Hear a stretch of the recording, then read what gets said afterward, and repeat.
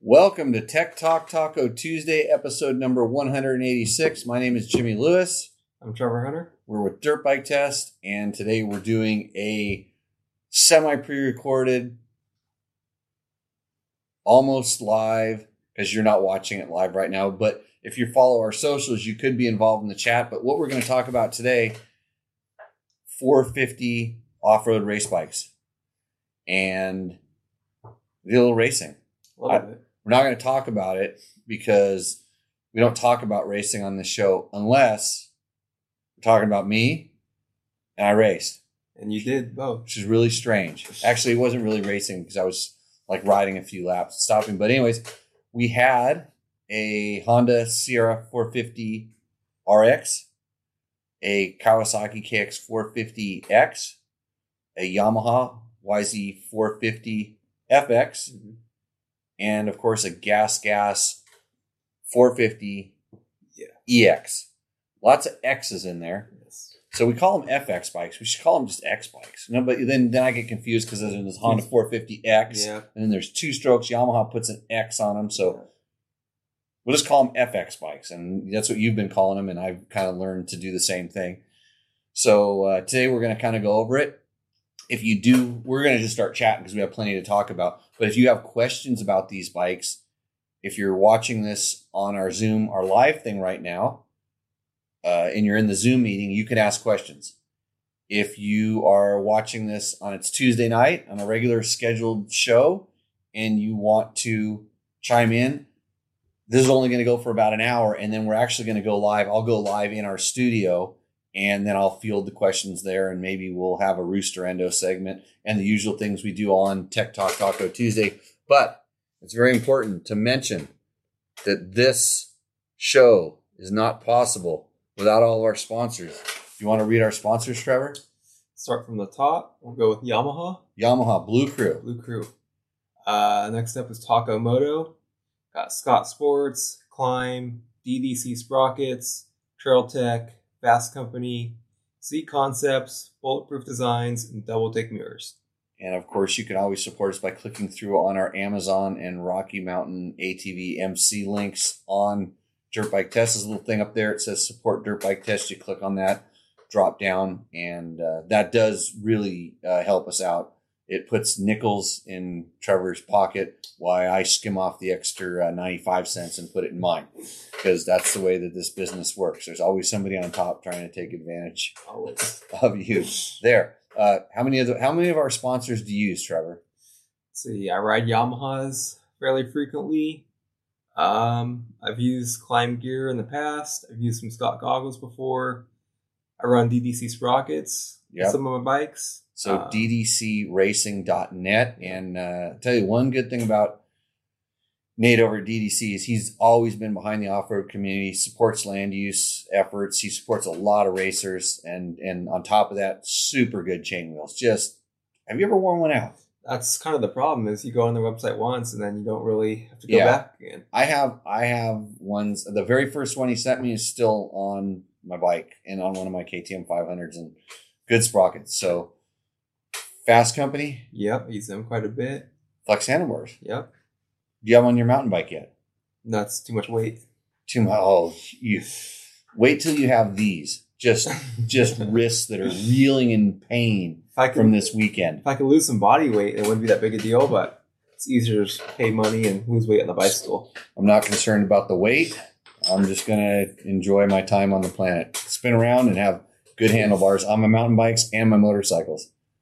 Of course, do some seat concept stuff. Yep. Lots of bulletproof designs. Yep. No double take mirrors yet. Maybe one day I'll get to that dual sport segment. But dude, your XT225 project is in dire need of double take mirrors. So super Sano. You know what I use my double take mirror for?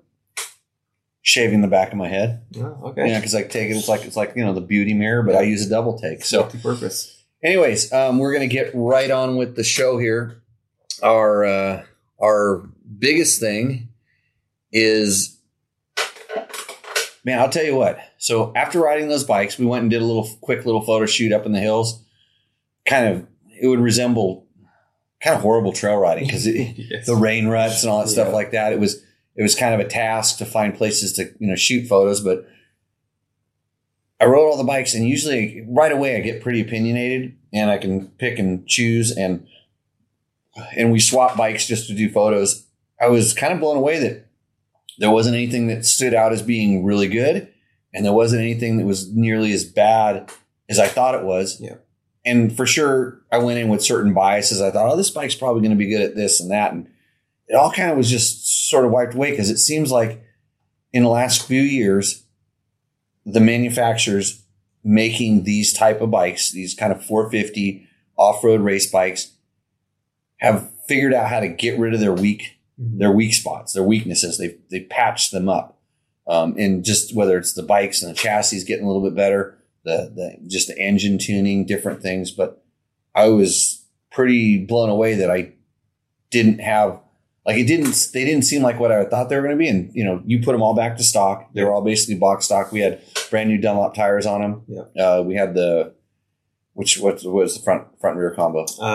MX-33 front and AT-81 rear. Right. So they're all on the same tire setups. And that's stock on all the bikes. Except for the Honda. Honda and Kawasaki come with 81 fronts. Okay. And then Yamaha and Gas come with 33 fronts. Okay. And that does make a little bit of a difference, but kind of in shootout fashion, we didn't want to run worn out tires. So we went all with the same. It's just kind of easier. And that way you can sort of take some of the traction stuff out. And personally, I think that's an improvement. And personally, I would have kind of wanted to go away from the 81 rear and go to maybe a different rear. Yeah. But if you're talking about durability, you're not going to beat the AT81. Yeah. So it's consistent. So correct. Across the board. So. Yeah. It doesn't get picky about certain things. So right away, stock bikes, stock clicker settings. Yep. And then we just set the ride height because on the day that we rode it, we were riding around Saturday. We had 4 fat guys. Yep. Sorry, all you other guys. I think I was the light guy, actually. And you were Jeff. Probably you were probably the lightest guy. Yeah. And, cranking in at 193, 194. Although I have to tell you, our scale said I was 197, which is not bad for me. It's really bad for all the bikes because we weighed them, filled all the tanks up. Yeah. And we weighed them. You got those numbers? I do. So, and the scale doesn't lie, but the brochures do because they don't often weigh them with gas in there. And so you can go ahead and rip those off. I don't even know. I yelled off the numbers, but we were doing front and rear. And so I don't really even know, but I'm just going to kind of guess off the top of my head based on what I felt. And I'm going to say that the Hondas used to be really light, but I know they've gained weight in the past. And I'm going to say the lightest bike was the gas. Yep. Yeah. And it definitely feels like it when you're riding it. Second, I'm going to go with, it's not going to be the Kawasaki. I want to say is the Kawasaki the heaviest? Nope. It isn't. Nope. That's Yamaha's the heaviest. Yep. Yamaha's the heaviest. That's surprising. Yeah. That's probably the biggest. Doesn't feel the heaviest. Yeah, it doesn't. It almost feels the lightest in reality, but I knew it was heavy. And then so the Honda's second lightest. Nope. No, it's Kawasaki's. Kawasaki. Wow. It does have a small tank on there though, so that kind of right. And the Honda has a big tank. Yeah, and that does affect it. That extra gas. Yeah. What's the Honda? The tank is. I think it's 2.2. Then the Kawasaki's 1.6. I want to say. Right. So that's a few pounds. That kind of bridges that gap a little bit. Yeah, that would kind of make them a little bit more similar. Yeah. But when you're riding them, it's like the gas definitely, like I said, feels. I would say riding the bikes, Yamaha feels lightest, gas second lightest, then the Honda, then the Kawasaki. Yeah, for sure. And just kind of weight feel. And people say, "Oh, that's horrible." The weight of the bike, and it's like, weight can be your friend. Right. Weight can be your friend. Yeah, it adds stability and a certain amount of planted, and so I think we're at the point. They were really, Honda added weight to their bike on the motocross bikes. They had super light bikes and actually started letting the weight come up, and whether, people will say, oh, it's just cost, light costs a lot of money, and they could make it a little heavier. But at the same time, I don't think it has that much of an adverse effect. We're kind of at this happy place. I mean, if they had a lot of money, they'd get rid of some unsprung weight and lighten up some spinning parts, but that's expensive. And so I don't think for most guys that the weight, the actual scale weight is that big of a deal. And just going that the Yamaha's, so heavy on the scale, but so light feeling when you're riding it. And we're not just saying that because we're sponsored by Yamaha. No. It was here's the other interesting breaking news. On the first day of riding, so we went out trail riding, and then we came back, and Glen Helen had its motocross track open for practice. And so we started riding the bikes around, switching the bikes around there, just to mostly get a feel for how we wanted to do setups in the thing. Is anybody trying to join the Jeff is trying to join in? I'll tell him I haven't seen him pop up here, and we'll see how it goes. But when you I wanted to ride the bikes kind of all around. And do you pop up? Oh yeah, let's let him join. He's in the waiting room. We got to fix this. When you're riding around the track, I was just kind of thinking, hey, what's the best way to, the directions of change you want it, or do I like it? I don't want to change it. And it was interesting with our guys. Everybody else comes from competition bike background. Yeah. They're riding race bikes, motocross bikes that are set up for off-road. They're riding these type of FX bikes, and they all felt the forks were soft. Yep. And I'm the only guy sitting here complaining, oh, these forks are kind of stiff, and it was just sort of what I was used to. But I got comfortable with it really quick. And then, hey, Jeff, we're gonna have you in here, and feel free to chime in. I think the audio will be up loud enough.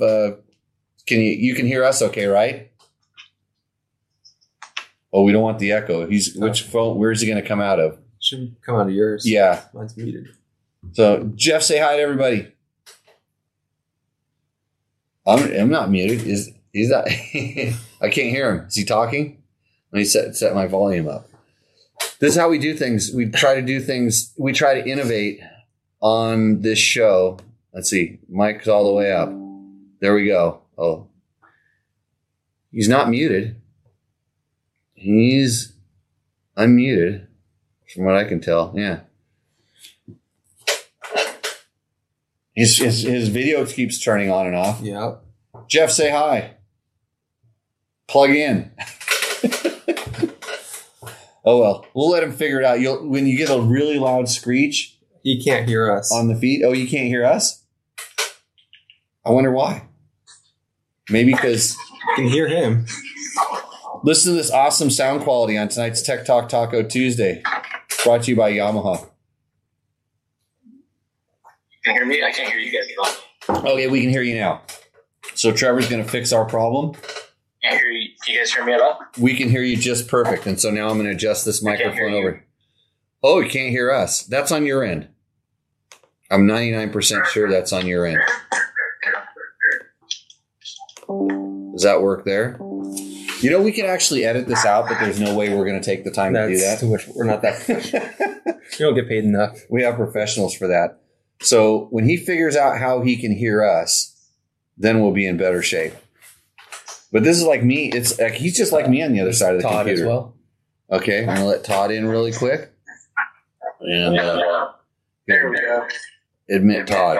So if I unmute my phone, he can hear us. Okay. But then we get echo. So I can mute mine. Okay. Hey, this is what COVID was like for everybody. Can you hear us now? There we go. Okay. And we can hear you, but we need to make him loud enough so that he gets on the show. Can you hear us, Todd, Jeff? I can hear you guys.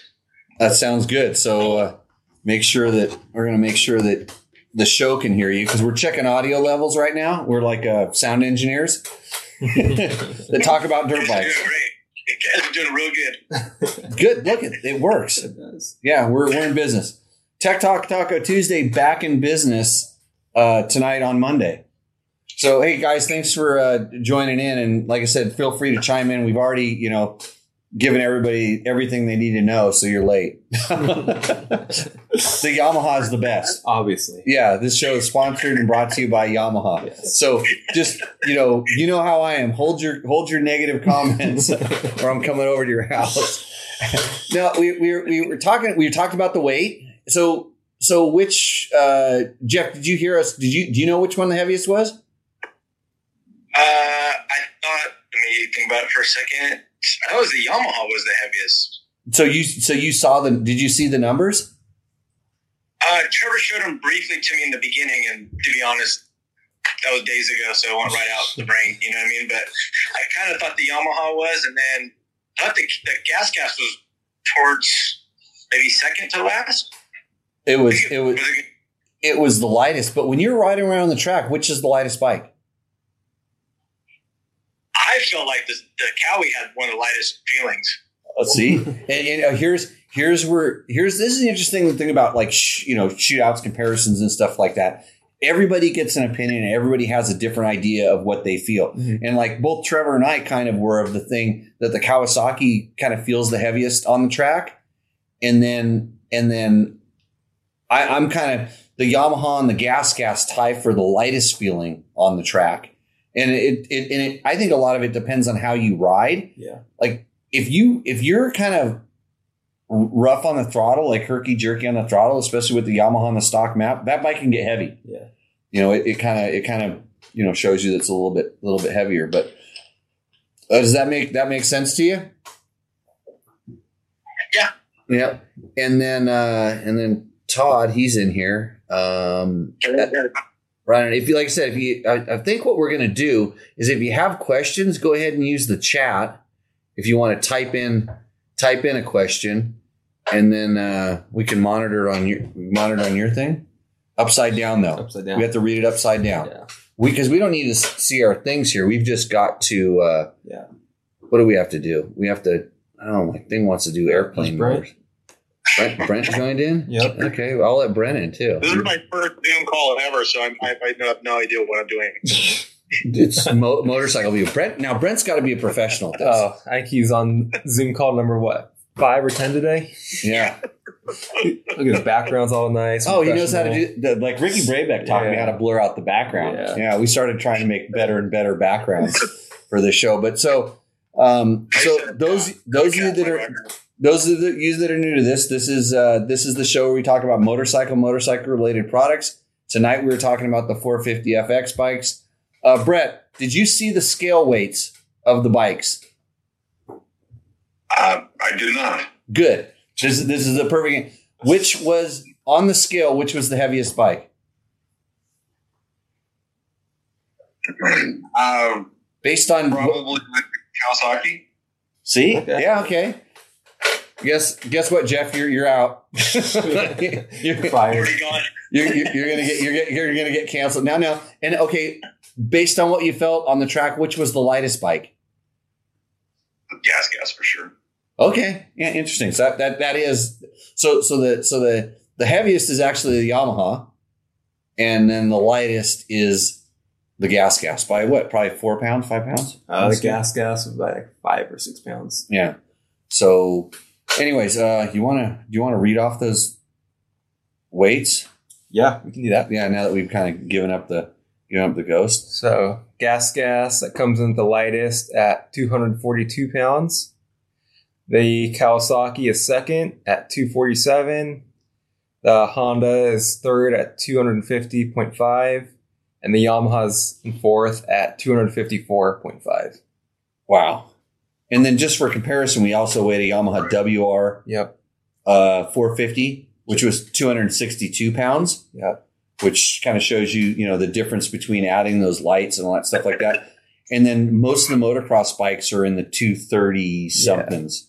Yeah. They're just a little bit lighter. So, I mean, the FX bikes don't have a whole lot of extra stuff on them. But anyways, okay. Where should we go to? Everybody wants to know which is the fastest. Okay, starting with Jeff. I mean, the Yamaha to me had the biggest motor of a pull to get you around by all means. I don't know. I mean, obviously we didn't get to ride it very top endish, but it did seem to flatten out a little bit towards the top. Yep. Where I think that was one thing with the Honda and even the gas. I felt the gas was smooth and just kind of pulled that same thing all the way up into the high revs. Where I feel like the Yamaha flattened out.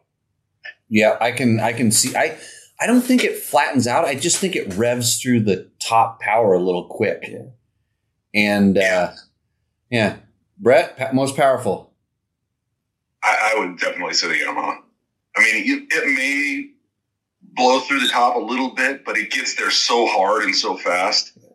If you're drag racing, I gotta believe that thing's gonna win most of the time. Yeah, it's the most lively. It's the most like 250F-esque in the throttle response and how quick it is. Now, like kind of saying like which is the most powerful and stuff. I kind of think, and it was sort of confirmed just by where I had to get on my brakes. I felt like the Honda was the most powerful.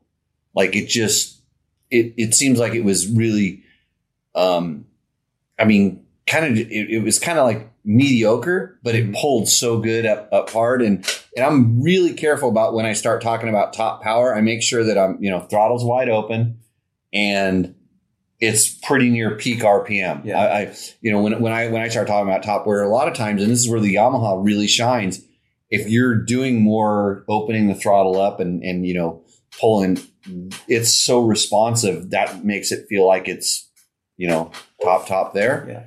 Yeah. Gas for me was just super, I call it traditional 4-stroke, almost like low power in the beginning, but really smooth, never really revs all that fast, but it wasn't slow. No, I don't think any of these bikes are slow. And then the Kawasaki is almost exactly the same, with maybe, for me, too much.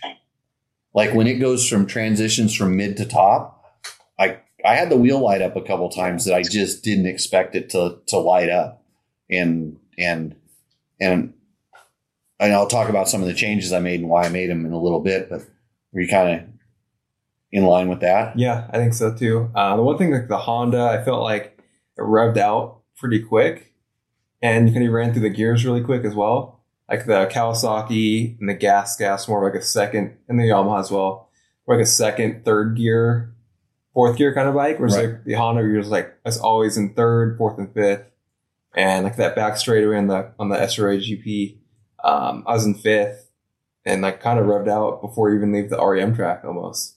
It's like the Yamaha and the gas a little bit, you like barely hit the rev limiter. And that was on Sunday. On Sunday. So the interesting thing is most of the day I think the Honda was in map 3 in the on Saturday. Okay. And the aggressive day, and so that's the aggressive map.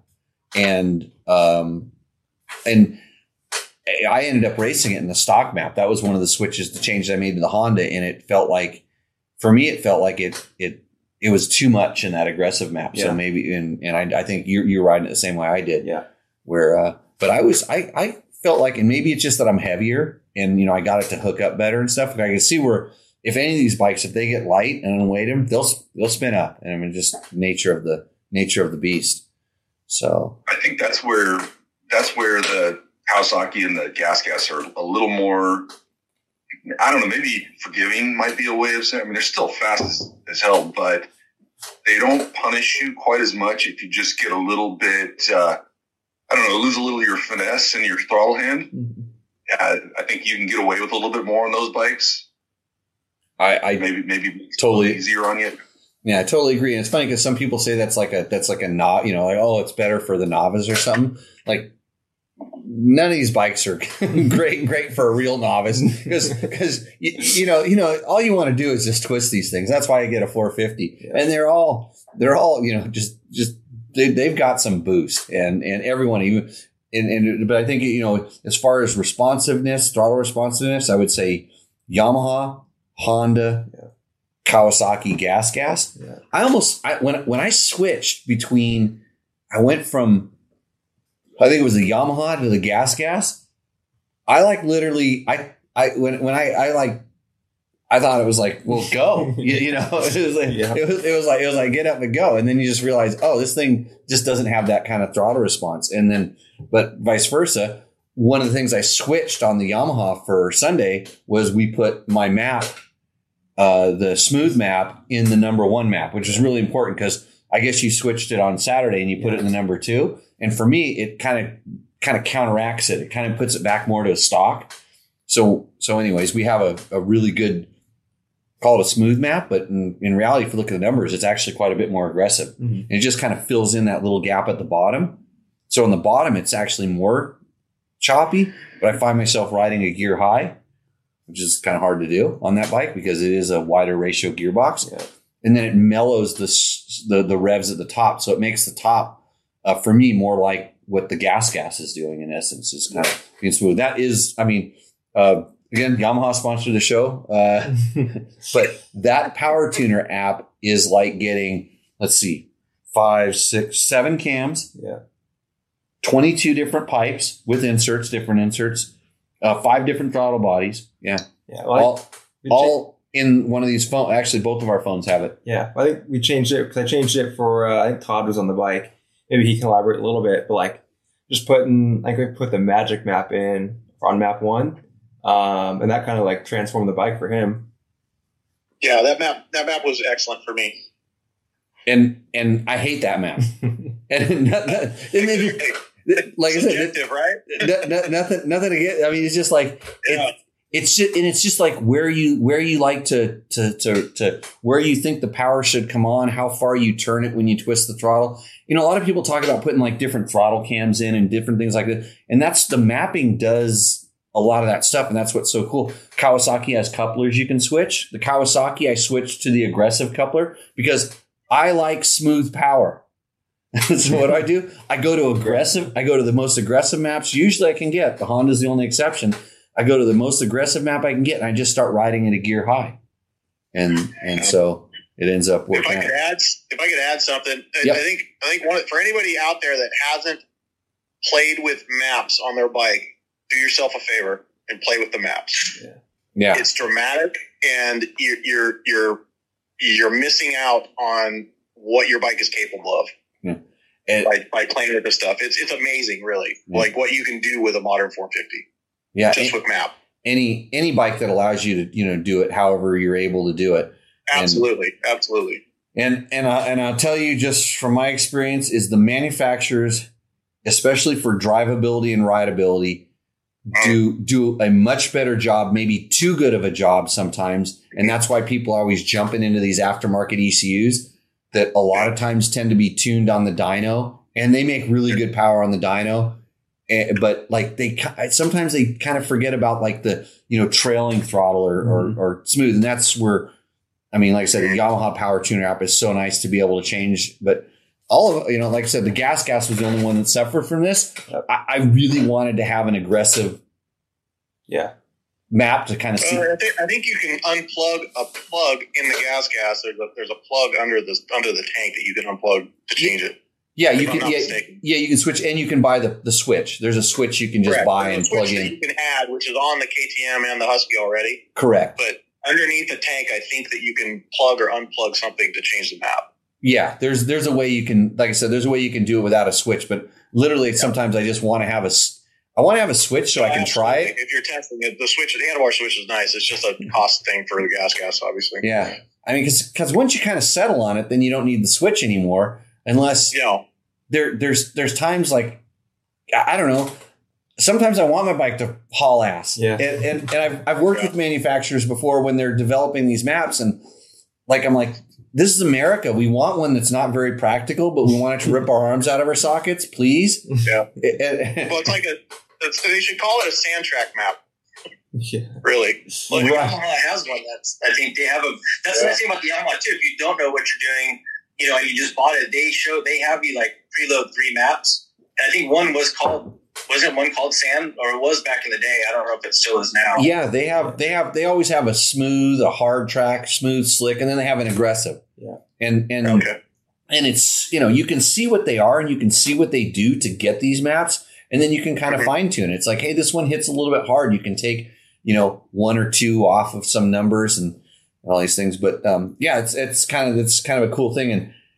And then I want to get into suspension now, but all of my suspension complaints, remember, like all you guys are all the same, and I'm the weird guy out in suspension, so don't feel bad when I tell you that. You ride Husabergs. Yeah. I did ride a Husaberg, 650, by the way. Trevor rode it. I did. Trevor has some experience. Actually, I got to ring the bell. Okay. But so we were talking earlier about the suspension. I was the only one that kind of felt like they were a little stiff in the beginning. And everybody else said, well, they're too soft. And it kind of comes, there's our background. You know, I'm not racing a whole lot, not riding motocross bikes a whole lot lately, especially. And so I'm coming off of EXCs and mushy, we'll call them mushy bikes. And I learned really quick what I was doing was I was sitting in the middle of the seat going into the turns, and I couldn't get any of these bikes to turn. And then just because I do this a lot, switch a lot of bikes, the next day I rode, I scooted forward, and all of a sudden now they work magically. And we actually stiffened up the gas with some air pressure. Yep. And that was really the only suspension change we made between the 2 days. But from being too stiff to perfect based on just me modulating my body, and this is the bikes across the board, frankly, I'm blown away by all the suspension. It's, I think, really, really good, especially because I don't think some of these bikes are really designed for, we'll call it Glen Helen West Coast conditions. No, even no, definitely not. I think the majority of them aren't. Yeah, because I rode the Yamaha. Me and Jeff, we rode it at Kauai the weekend before, kind of like our first impression. And there's a lot more tighter trails, nothing high speed or big. And I thought the Yamaha suspension was really, really good there. And then fast forward 1 week, it's same bike, same clickers, everything, and wasn't as good for me. Right. And I think I have it figured out. But Brent, what did you feel about suspension? Well, I felt they were all too soft for me.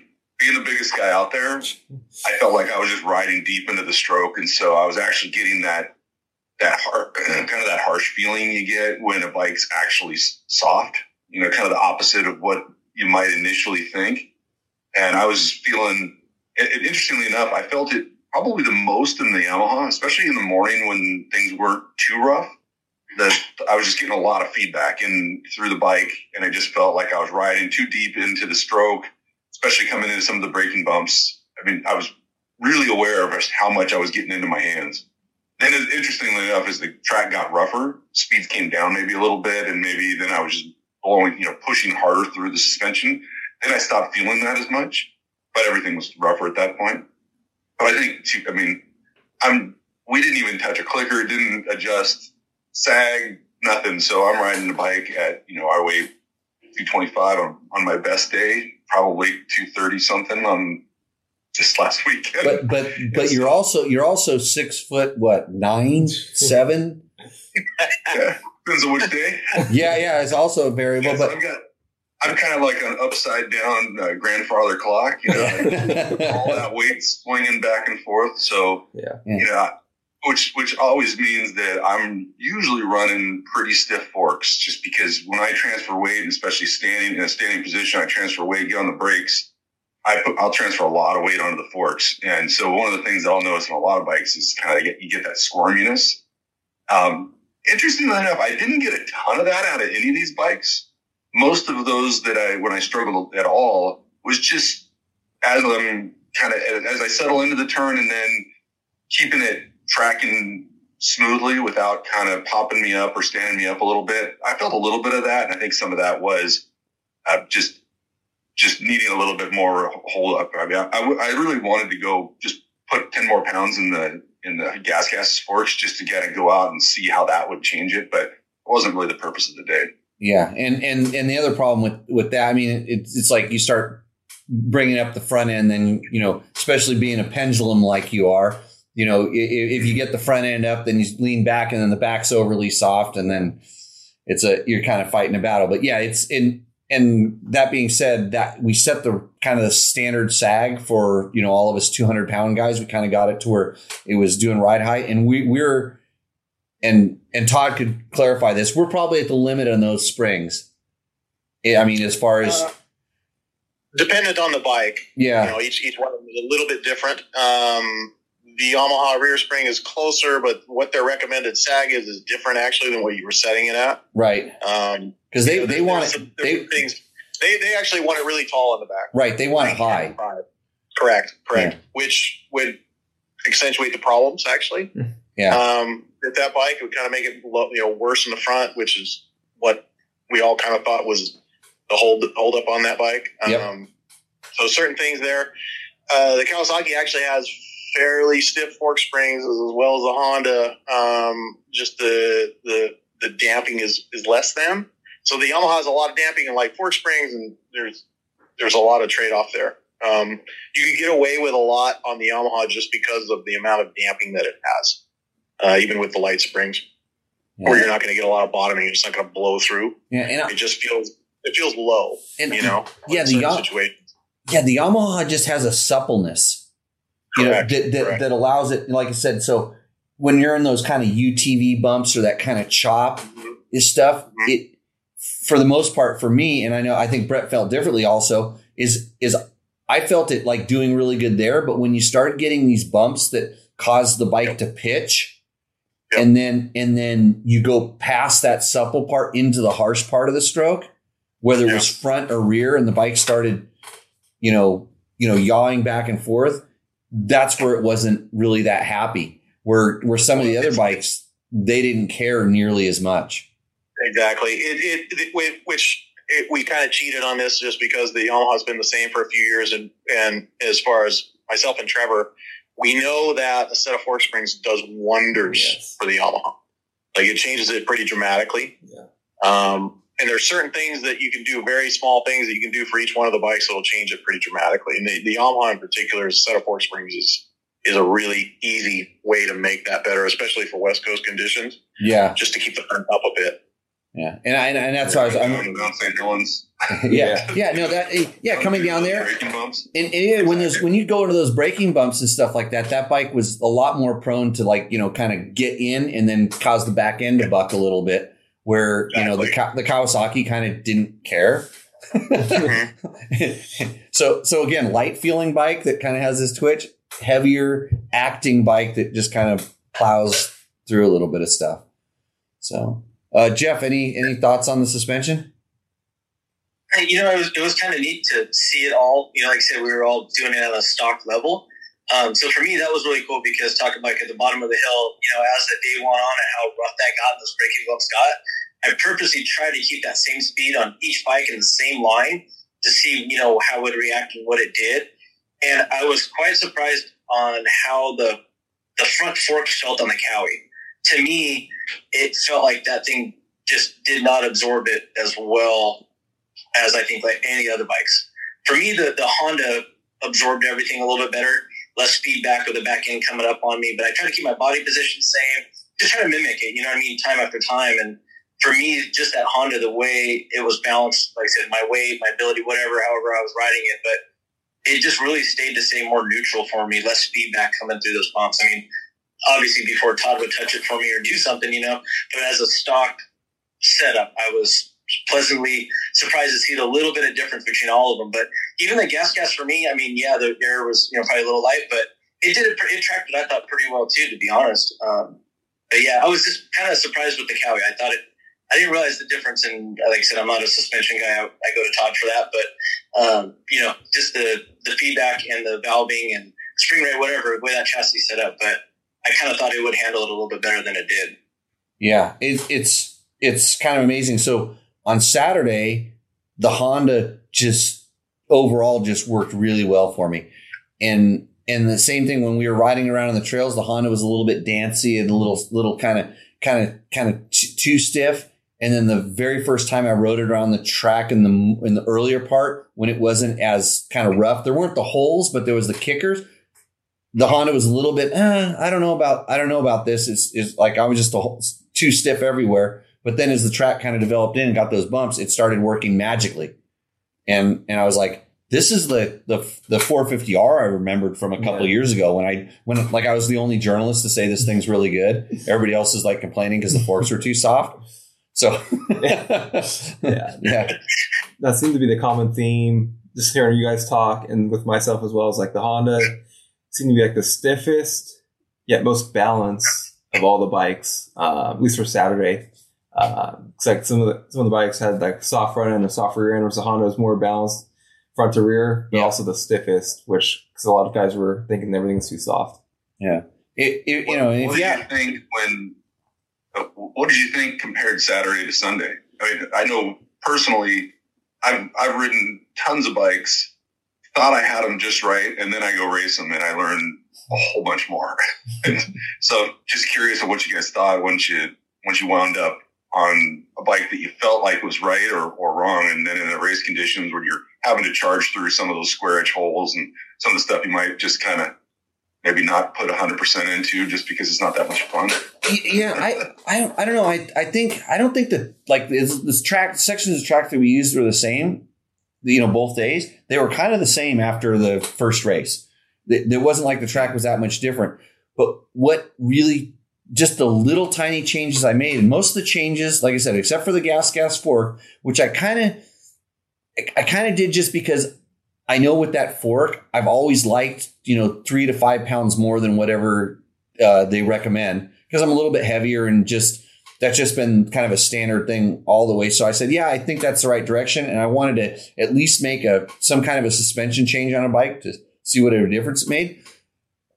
But the biggest difference was in the engine characters. And because I kind of used the engine a little bit because I know what this, I know what the suspension is going to do. I can kind of use it to kind of get me through the bumps and stuff. So I don't think much changed in how I was riding, or I kind of go the same speed no matter what. I don't like push it because I'm racing. I kind of try to push it a little bit when I'm testing the bikes because that's when you feel things.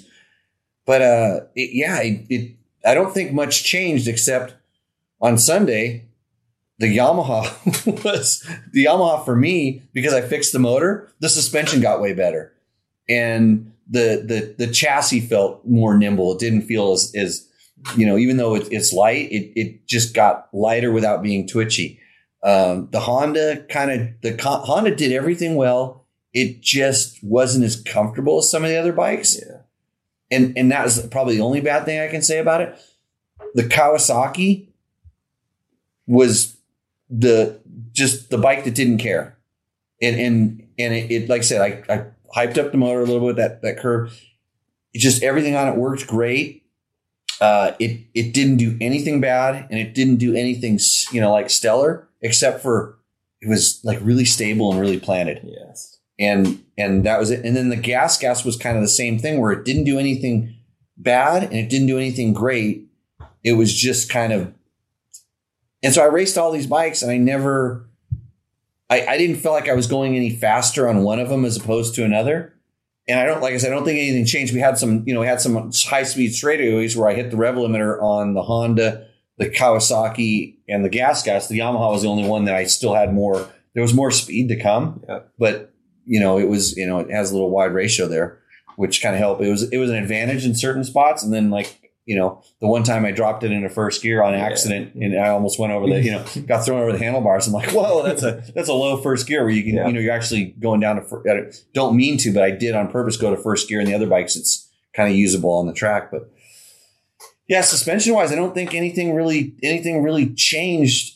And it blew me away by, like I said, how good they all are for just being stock and not having to change it. But then how much they're interconnected with the chassis, and the engine can kind of affect all that stuff. And I would hope that most riders would actually take the time to play with the clickers and stuff more, because any little kind of thing like the Honda's the only one I struggle with, because I know what the clickers do from riding them so much.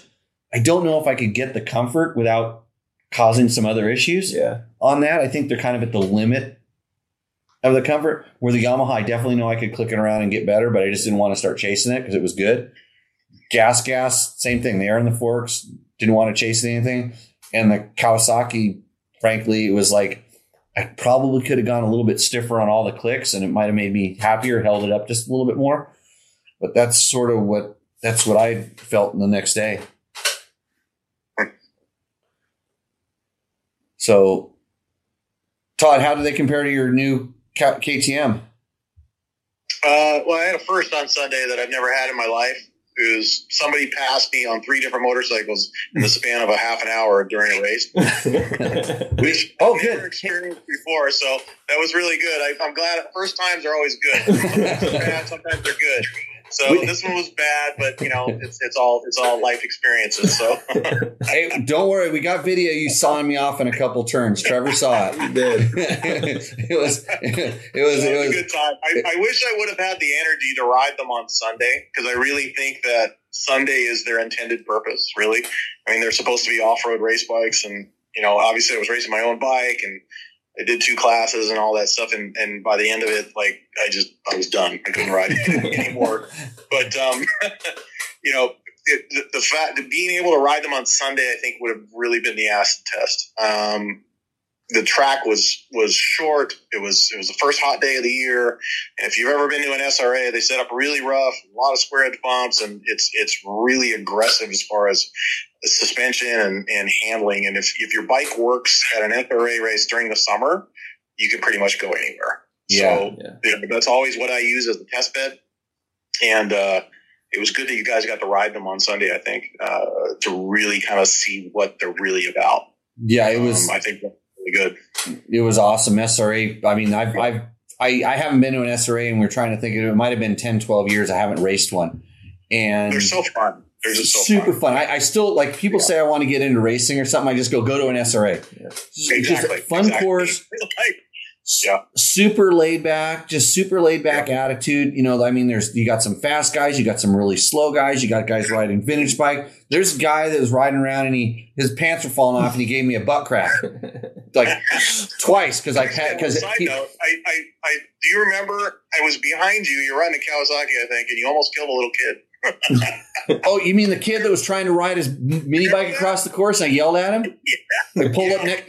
Yeah, I yelled at him, and then when that happened. Yeah. And then I went to the next turn and tried to clean out our video guy. Yeah. Yeah. Interesting. You don't want to mess with me on a track. I get kind of mean. I'm happy when I'm done with it, but that's why I don't like to race. Oh, shoot. Well, you didn't run into me, so that's good. You passed me 3 times on 3 different bikes that didn't actually make contact. I wasn't really racing. I was just trying to feel. I needed to put the bike in a race-like environment. That was good. It was a good thing. So, Trevor, what'd you think? Oh man, dude, you should have seen the whole shot he pulled in the 450 Pro class, which he won, by the way. I won. Yeah, and Trevor won the 450 Pro class, but unlike me. Yeah, unlike me, like I took off with all these guys, and I was switching the bikes. I stayed in 3rd place in my race. I stayed in 1st place. Yeah, but there was only one guy in your class. I took him out in the first turn. You got rid of that real quick. It's always a good plan. Yeah, that worked out. Competition as early as possible. Yeah. What did you ride, Trevor? What was that? Which bike did you ride? Rode every one of them. I switched at the end of every lap. I'd switch bikes. Oh, even in the pro race, you did that? Yep. Yeah, like I said, there was nobody else left in his class. Start on. Yeah. I started on the Kawasaki. Massive hole shot. Yeah, I missed the shift. It would have been bigger, but couldn't get the shift right. Massive hole shot, and then slam the door in front of the pro pack, and all of those bikes flying and people cartwheeling, and Trevor just rode away like nothing happened. I look back. Looked like they're okay. Back to the bikes. For myself, especially for just how rough it got, because it's such a short lap time and how many people were there, quite frankly, is a little dangerous, I felt, just with how soft the bikes are.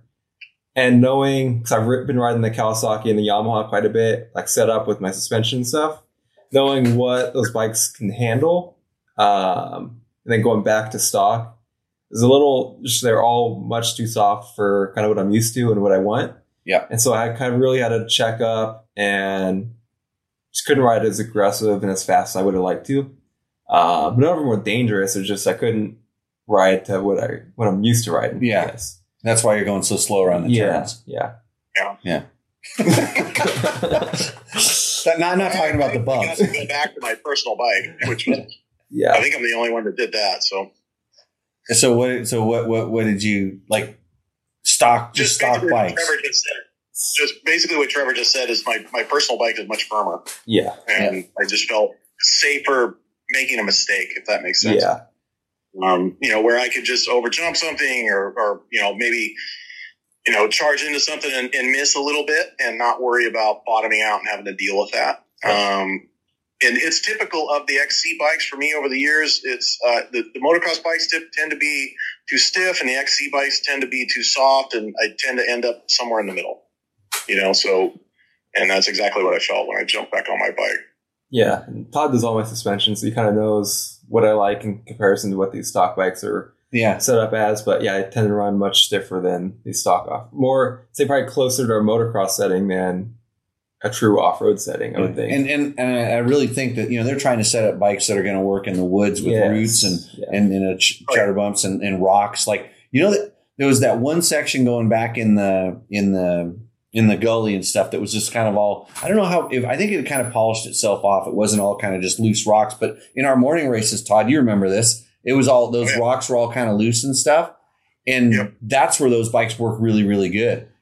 If, for me, because I'm used to it being like softer and going through, it's like, you don't feel the rocks that much. And yeah, I think you passed me there as well. Because I was on a nice mushy bike, and it went. Remember all the places that this happened, but I think that was one of them. But yeah for sure. But yeah, it's super. Like I said, good. Good data test, and like I said, I can't say enough about like the SRA Grand Prix. I don't like racing, but I had a lot of fun riding around. I'm going to get some of my buddies to come back out, and that was super good. And it's amazing. Just that you can take that. Like I can take a stock bike and go ride at that level. Gordon Ward used me to wipe his butt with and just ran away, but that's just to be expected these days. Yeah. But such really capable machines. And if I had one bike and I had it, I would, like I said, I'd go ride it. I'd do these little changes, figure it out. And then it's like, now each one of them, I have like one more level of setting that I would like to do. And I'm not even sure that it's going stiffer on the suspension. Even though you race guys all want to do this, but I wouldn't know until I tried it. Mm-hmm. And that's a point where I'd like to kind of spring one up a little bit, but I'm hoping to lose weight and get back down. I really, that's why I don't get bigger pants either. I just push on the button because I'm really hoping to go. I don't want to give up and go the other direction. Just as a suspension guy, I want to say something here. We don't accept desired weights. Okay, so look, I get this call all the time. Look, I weigh 250. But over the summer, I'm going to get down to like 185. So, I don't think I need springs. And this happens all the time, Jimmy. So just buy the springs and be done with it. You're fat, and that's it. And that's all. So. Yeah, well, I have made some pretty valiant efforts. I'm getting back there. The problem is like so many pairs of pants to buy. It's like I'm not caring about. Yeah. No, I have like 3 sets of pants myself. But so, anyways, if you're watching this live and you have questions about what we're talking about now, of course you can put it in the chat and we'll come back to it and get to it. But if you have your questions and want to know a little bit more about these bikes in the second hour of the show, we're going to dive in that. I will be around to answer your questions. I'm sure Trevor will as well. If it's not past his bedtime, it's at like 8:00. It's cutting it close. Right. Yeah. So any other things that you guys just like kind of off the top of your head, if there's something that you'd say, hey, I rode all these bikes and I want to tell you this. And so, Brett, I'm going to go with you first. I think the biggest takeaway for me was actually how close each one of these bikes is to being, just kind of race ready right out of the box. And how, Jimmy, I've been riding this type of stuff, with you back in, I don't know, the various different 90s. Yeah. Yeah. In the 90s, early 90s, maybe even late 80s. But I don't think I ever did a test across multiple bikes where I came away thinking that every one of those bikes, while still an individual and unique and has its puts and takes, there wasn't a bike that we rode that I couldn't absolutely fall in love with just by making, just my normal, adjustments. And for me, a lot of that is just kind of the adjusting to fit my physical size. Putting the low pegs on, tall seat, bars in the forward position, little taller bars. I mean, I think every one of those bikes, I could do that, have Todd do the suspension, and I'd be race ready. And I don't think I can ever really remember a time where I didn't kind of come out of it thinking, hey, 3 out of those 5 bikes are great. 2, maybe not. But this one was really one of those groups where there's really there's a bike for everybody, and every bike is for everybody, if that makes sense. Like, you could absolutely take any of these bikes and make it perfect for you. There's not a loser in the bunch. I was really impressed. There's a couple that I just had ridden some previous generations of those bikes and thought, I don't know if that's something I'm going to really love, but I didn't feel like that. Not at all. Jeff? I was the last thing I was surprised. I really liked the bike that felt the heaviest, which I've never been that guy thinking that I really wanted a heavier feeling bike, but I really felt comfortable on the Kawasaki, and it's the one that, even though on the scales it may not be the heaviest, to me it felt like it had more weight, but I still liked it. Mm. Interesting. Okay, go ahead, Jeff. I mean, I agree with Brian 100%. I came in it kind of, thinking one way, but for me, I haven't spent a lot of time on the Austrian brands, so I was pretty excited to get on the GasGas. I personally had never rode one, besides a KTM here and there, but I agree. I think there wasn't a loser in the bunch. I kind of went back to ergonomics of it and just, my height, my weight. For me, the Cowie was like, I jumped on it and I felt like I was at home. Like, a couple minor little tweaks, but for me, that was a bike that I couldn't believe how comfortable the bike was. And getting back to the weight towards it a little bit, I mean, it felt just so planted in the back, that bike, and the motor and everything on it. But at the end of the day, I agree with Brent. I mean, there's no lose in the bunch. I think you go to the dealer and there's a certain color you like, or you sit on them and it feels a certain way, you're stoked. I mean, it's a great decision on any of those bikes. Yeah. And Todd? Yeah, I hate to be a homer and just cop out and agree with everybody, but all the bikes are really good. And it's sad to say, I come from an era, and I'm old enough to remember when all the bikes weren't very good necessarily, and there was one really standout bike that, and back in the 80s, it was the Hondas and this and that, but you could literally, and I've never had an opportunity to ride all of the bikes on one day like this, and it was pretty shocking to me to think that all of them I'd be excited to own. Just to figure it out and kind of work on their quirkiness and deal with any of the issues that they have. And I think all of them could be a very good race bike given a little bit of time and not a lot of money, to be honest with you. Yeah. To compete in the expert class in any age group or even in the pro class, you'd be surprised of how little money you'd have to spend. And we've kind of proven that with Trevor and the Best of the Desert bikes and stuff like that, where you don't really need to do as much as you think you do. These bikes are very good. If you target your modifications based on certain needs, you won't have to spend a bunch of money to have a very competitive motorcycle. Yeah, and I'm gonna jump in and let Trevor finish this section off. But it's so for me.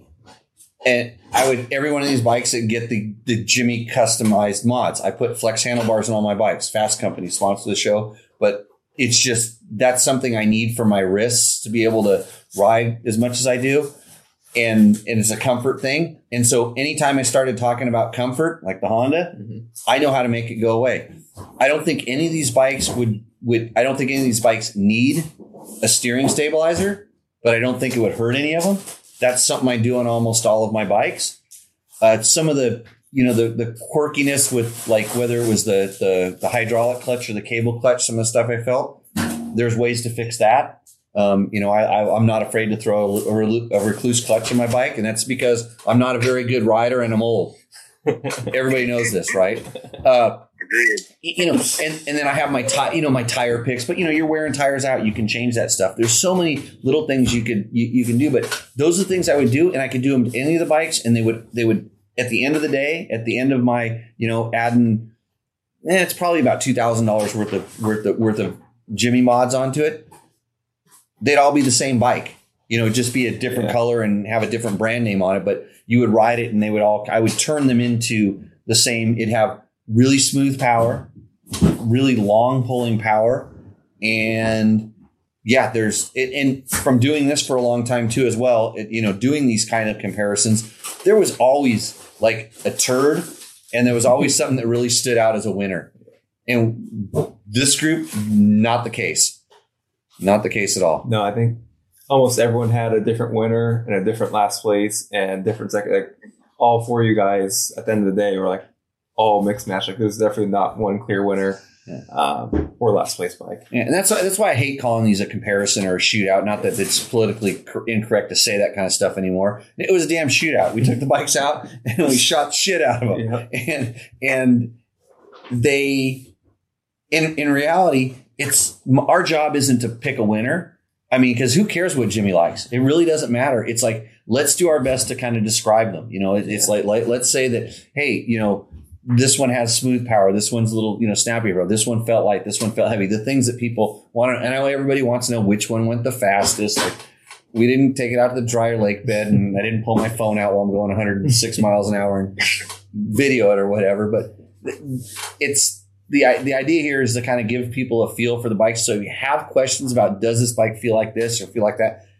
Like collectively, we can answer that. And that's the goal in our videos. Each one of us shot an individual video where we talk about what we liked and didn't like, and this after the first day. And I did that, and the next day my order kind of like it wasn't that far off. It just kind of went the other direction. So it would have been awesome to have all you guys out riding them, but I took over. You did a fine job. Maybe next time. So hey, thanks for joining in. And hopefully we'll have you guys back out pretty soon. And feel free to chime in tomorrow or next Tuesday or some other Tuesday when we make this thing go live, and we'll go from there. So absolutely, thank you. Yep. Yeah, thanks for having us out. That was a fun day. Awesome. Yep. Lots of fun. So everybody, like I say, for everybody watching this, this is our first hour of the episode. The second hour, we're going to be doing it live. We'll take your questions. We will answer all kinds of questions, maybe do a roosterendo. I don't know. We probably will have less technical difficulties, but that's the way it works. So with that, everybody, we are going to see you after this commercial break. What's up, Moto Buddies? Mike here from Taco Moto Co. What is the Taco Touch? It's the best service in the industry. Virtually 24/7 tech support via email or text, and it's like having a dirt bike doctor on call every day of the year, helping you fix your bike or recommend parts or setups for you. If you've ever received an order from us, you'll know that the Taco Touch extends to our fulfillment, and our orders come with the coolest stickers that you've ever had, buying parts from anybody before, and a handful of root beer barrel candies. All of our Taco Moto Co. branded components come with a no questions asked lifetime warranty, and we'll even extend out the warranty of other manufacturers, OEM, and aftermarket parts where we can, sometimes for life. We test and tune endlessly and exhaustively and obsessively. We're trying to destroy everything that we can before you get your hands on it, to look for weaknesses and to improve it, or to make recommendations to the manufacturer. And if it's something that doesn't meet grade, then we don't offer it on the store. Everything that we carry is something that we have personally used, tested, and ridden, and raced, and knows meets the high Taco Touch demanding standard. Go out and get some adventure. I think we should have sound. Don't worry. I might not be a professional, but we can see if I come back. Look at that. Oh, electric, you call it, Dave. Sometimes it's good to just feel the power. Not hear the power. There's no power here. So let me reiterate what I just said. I'm the worst podcast host known to man. I was going to say thought I could do this all by myself, but obviously that isn't the case. Running solo here from Pahrump, Nevada. Had a crazy weekend, really whole week. I did a lot of bike testing. I actually did some racing incidents. rode all the 450s, raced all the 450s, and had a really good time. Had a great group of guys. So this was our we're doing a 450 off-road comparison. Basically, it's the Honda CR 450 RX, KX 450X, Gas 450 EX, and then also the Yamaha YZ 450 FX. And by the way, the show is brought to you by none other than Yamaha. So, of course, you should expect that we are going to pick the Yamaha to win because we're just shills for our sponsors. But that doesn't get us, get in the way of us telling you how these bikes actually work. No. If you watch the first hour of the show, what you'll notice is that all 4 of the guys that rode the bike, actually 5 including Trevor, but Trevor was out of the age category that we were using. We actually wanted to have test riders that talked, that didn't just stare at a phone or try to text us the answers. So we got real live humans that know how to talk and ride motorcycles, and kind of went over some of the stuff about the bike. So Mark Daniels is very happy that he's wearing his new Tech Talk Taco Tuesday t-shirt. Thank you, Jimmy and Ricky number 2. I think Ricky is down at the Sonora Rally right now in a very good position for the upcoming 2 days. They're battling it out down there in Mexico. And I'm stoked that Ricky's back racing and having a good time. So the purpose of this show is just to show we kind of tried to bring the shootout to the show, the bike comparison, so that if you're interested in these bikes or any bikes, as a matter of fact, let us know. And we can try to, help you. And when we do these comparisons, our goal is not to pick a winner. Our goal is to describe the bikes to you. And so if you're interested in buying these bikes, if you want to take that hour and listen to it, I think you get a really good feel for how the bikes sort of work. And if you need it broken down or done in a sentence or two, or with me, it's 20 sentences, I can help you with that right now. I'm trying to get Trevor to call in, but I think it's past his bedtime. And Matt just texted me back and he says, it does it automatically. Good job, Matt. You've just made your job less valuable. He texted me all the answers. He actually wrote me an instruction sheet. This is a sign of a good little helper. He told me everything he does. And now maybe I can let him, I can kick him out like all the other kids used to come around here. Oh, and there's Trevor Hunter. What do you know? See, you talk about them and they call in. Welcome to Tech Talk Taco Tuesday, Trevor. How you doing? I'm doing all right. How are you guys doing? I thought you were going to say tired because it's past your bedtime. Yeah, maybe a little bit. Maybe a little bit. So Troy Hicks has a question for us. I didn't even read it yet, but I'm going to read it live.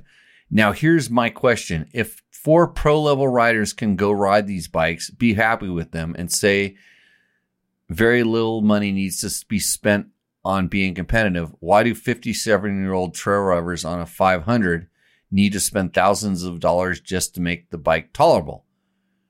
Well, that's a really good question because I only knew of one pro-level rider on those bikes, Trevor. Mm. And the rest of us were guys with thousands of dollars in our pockets.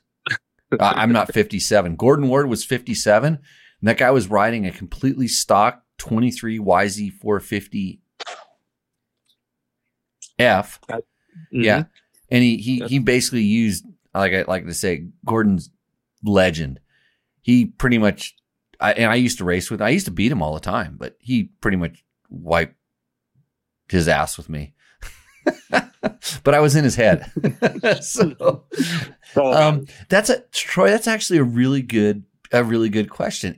And honestly, there's 3 things, and you'd probably agree with me on this, Trevor, a little bit, is that yeah, these guys at this age have money, and you want to customize or personalize your bike, and that's good. That's why there's the aftermarket. That's why we have certain sponsors. They can help you make your bike what you want. There's nothing wrong with that.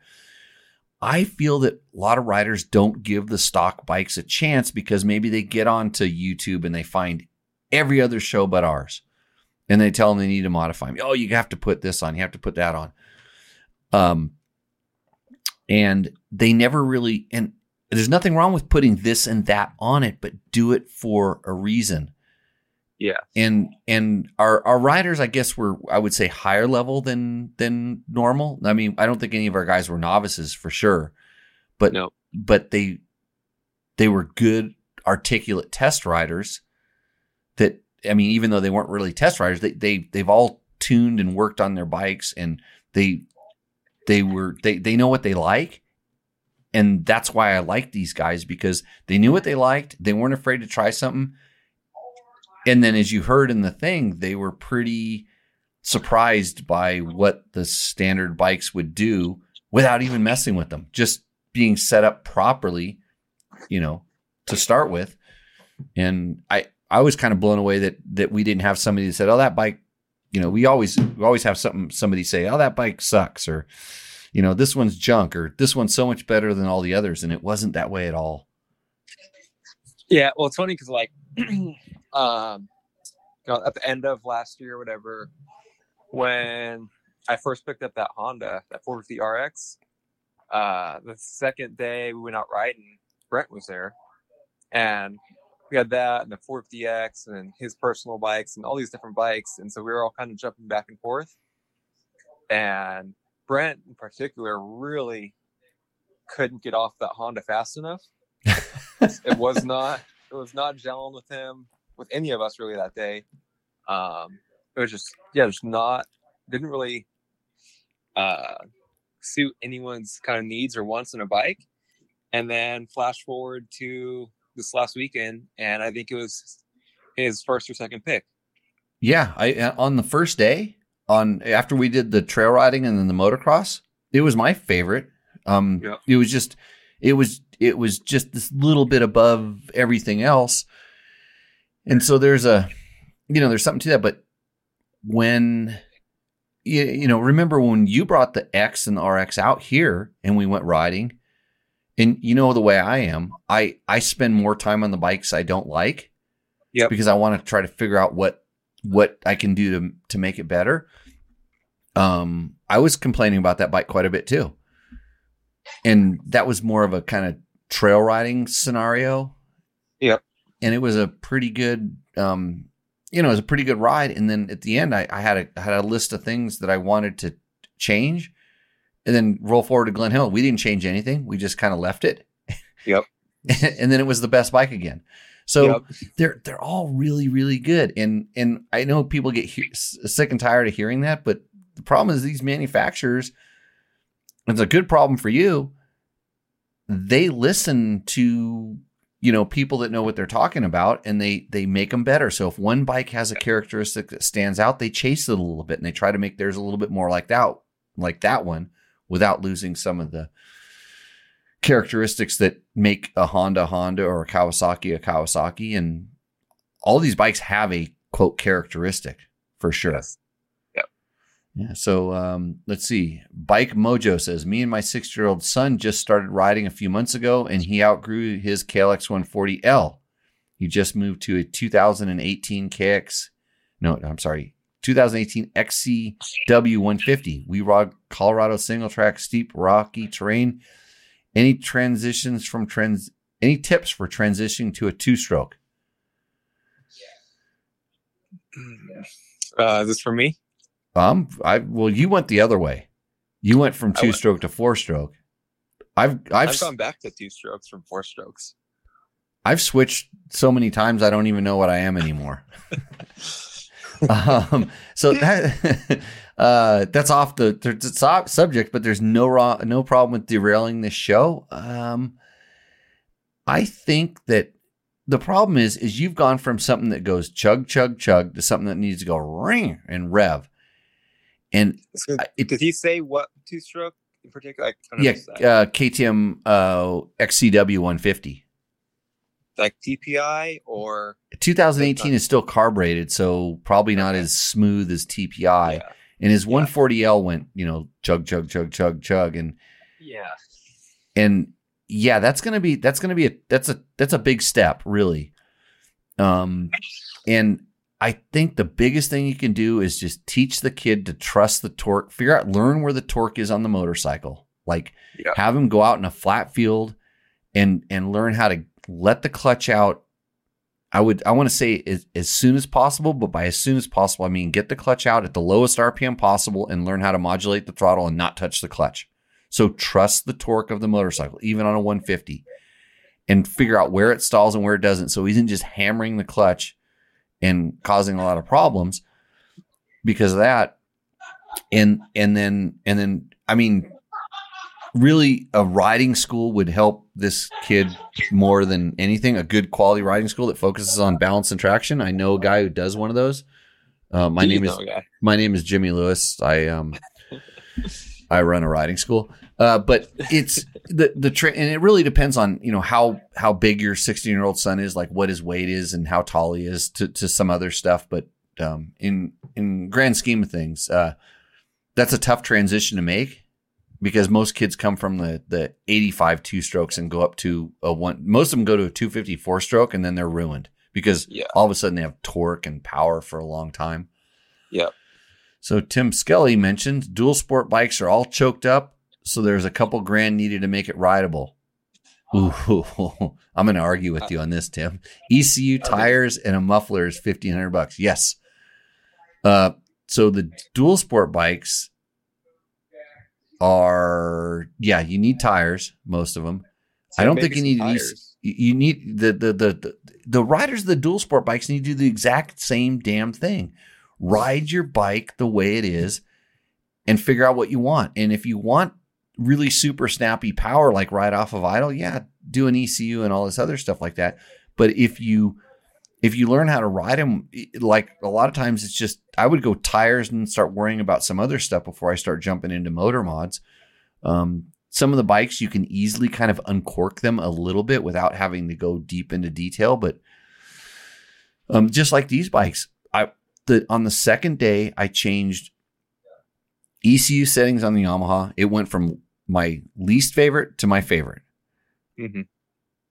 I changed the ECU setting with a clip, a different power clip, they call it. What do they call those things on the Kawasaki?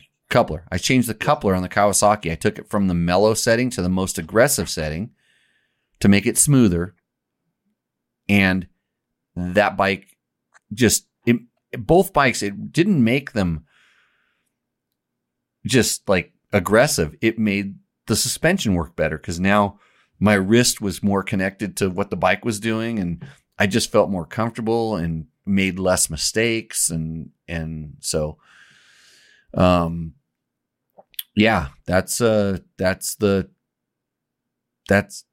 funny how that little stuff can make a big difference, but do small steps, don't dive straight in and do all this crazy stuff. And maybe I'm sure for most, actually even me probably, I think going up a spring rate, especially on the forks, like you guys all started talking about.